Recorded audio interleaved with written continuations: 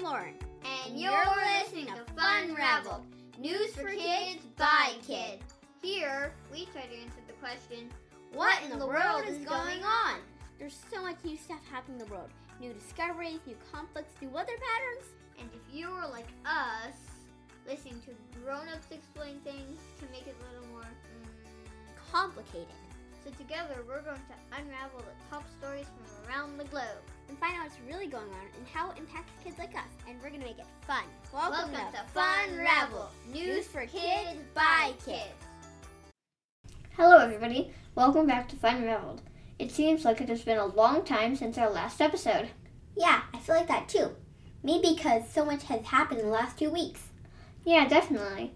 It could be. Hey Lauren, guess what I found when I went grocery shopping with my family this week? What, did you find Cheetos? Hydroponic basil. For listeners who may have forgotten, hydroponic gardening involves growing plants in just water with minerals. It doesn't use soil. That's so cool. Also, as a reminder, the reason that hydroponic gardening can be powerful is because it uses 90% less water and 75% less space. It can be used in countries where there is a drought or the soil isn't good for farming. For our first news story this week, I want to talk about the results of the midterm elections in the U.S. Oh, are they over? Why are these midterm elections so important? Well, as we talked about a few episodes ago, before the midterm elections, the Democrat Party had control of Congress, both the House of Representatives and the Senate. And President Biden is also a Democrat, so it was easy to pass laws. Yes, that's right. To pass a law, the President, the majority of the House of Representatives, and the majority of the Senate all need to agree it's a good idea. That's exactly right. But most people expected mostly Republicans to win in Congress in this midterm elections, making it harder for Democrats to pass laws. Why did people expect Republicans to win? Because President Biden's approval rating has not been that high. That means that people don't think he's doing a good job. Why is President Biden's approval rating not high? Well, it has to do with your favorite topics. What, inflation? The economy? Yes, exactly. Because inflation is high and people are losing jobs, President Biden's approval rating is not very high. Okay, so what happened in the election? Well, Republicans won, but not by the huge numbers that they expected. They had the majority in the House of Representatives, but only by a little bit. That's what they call a narrow majority. What about the Senate? In the Senate, Democrats have the majority for now. They have 50 seats, and the Republicans have 49. Wait, aren't there 100 total seats in the Senate? Yes, there are. Each state has 2 senators, so 100 total. Anyway, back to topic. Georgia is actually having a runoff election on Saturday, November 26th, for the last Senate seat. Oh, interesting. By the way, what happened with Maxwell Frost, the first Gen Z candidate running for Congress? Maxwell Frost won with 59% of the votes. Oh, wow. He's 25, right? Maybe in 15 years, one of us will run for Congress and win a seat in the Congress. For my news story this week, I want to talk about Web3. Didn't we already talk about Web3 a while ago? Yes, we did. But this past week, there was big news that really impacted the industry. What happened? Okay, starting from the beginning. You know how Web3 is a new concept of the web that involves getting information, contributing the information, and owning that information? Yep. Well, a lot of companies building Web3 have crypto tokens associated with them. These tokens are used as a part of blockchain technology. Are the crypto tokens worth anything? A lot of people believe they are. In fact, people trade crypto tokens through exchanges. That means they can go and exchange and buy tokens. If the price of tokens go up, that means they can make money. So what happened this past week? One of the biggest exchanges, FTX, declared bankruptcy. Bankruptcy is a legal process companies go through when they owe people money but do not have all the money to pay those people back. What caused that? It all happened really fast. So FTX was a place where people could go, buy, and hold crypto tokens.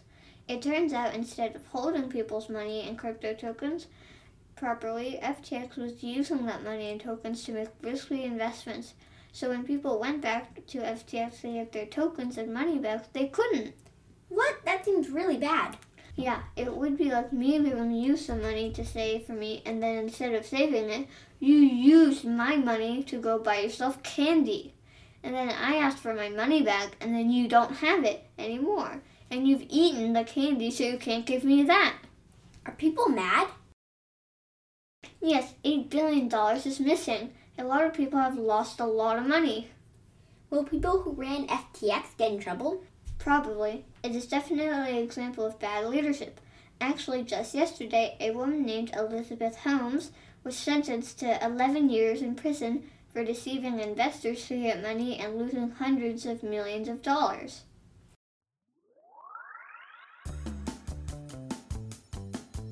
Audience, it's time for this week's quiz.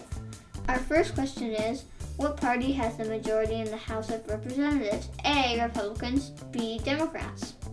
Second question is, which party now has the majority in the Senate? A, Republicans, B, Democrats. Our fun use trade this week is about used sandals. Used sandals? That doesn't sound very fun, Lauren. So these used sandals we're talking about belong to Steve Jobs. Steve Jobs? Didn't he start the company Apple? Yes, he did. Anyways, someone bought his used sandals at an auction for $218,750. Whoa, that's a lot of money. Yeah, when the reporter asked the person at the auction house if they smell, he said, "They smell of success." Ha, do you think I could auction off my sandals? Yeah, maybe for $2.18. Hey, Lauren, what kind of shoes does a frog wear? I don't know. What? Open-toed sandals.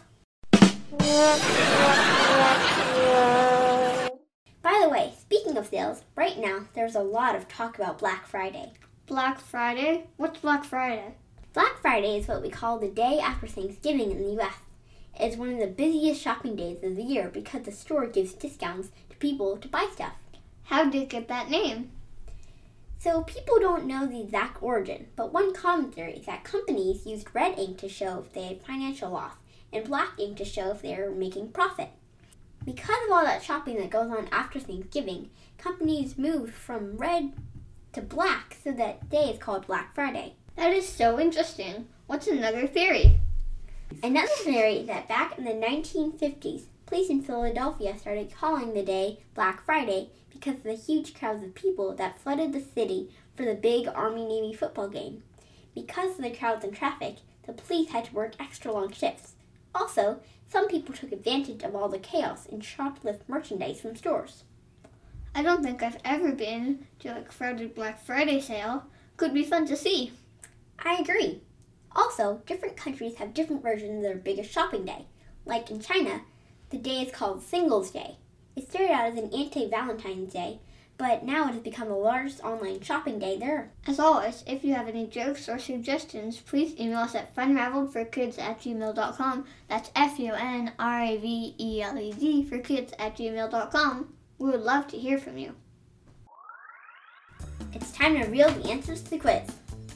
Reminder, the first question was, which party now has the majority of the House of Representatives? A, Republicans, B, Democrats. Drum roll, please.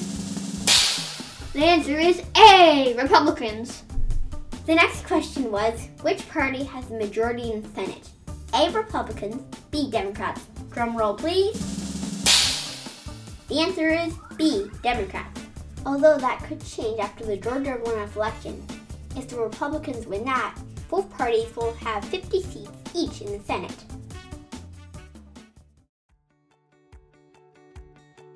Thank you for tuning into Funraveled. For our listeners who are into soccer, the World Cup kicks off on Sunday, November 20th, for the first game between Ecuador and Qatar. That'll be fun, and happy early Thanksgiving to all our listeners in the U.S. We will see you in a couple of weeks.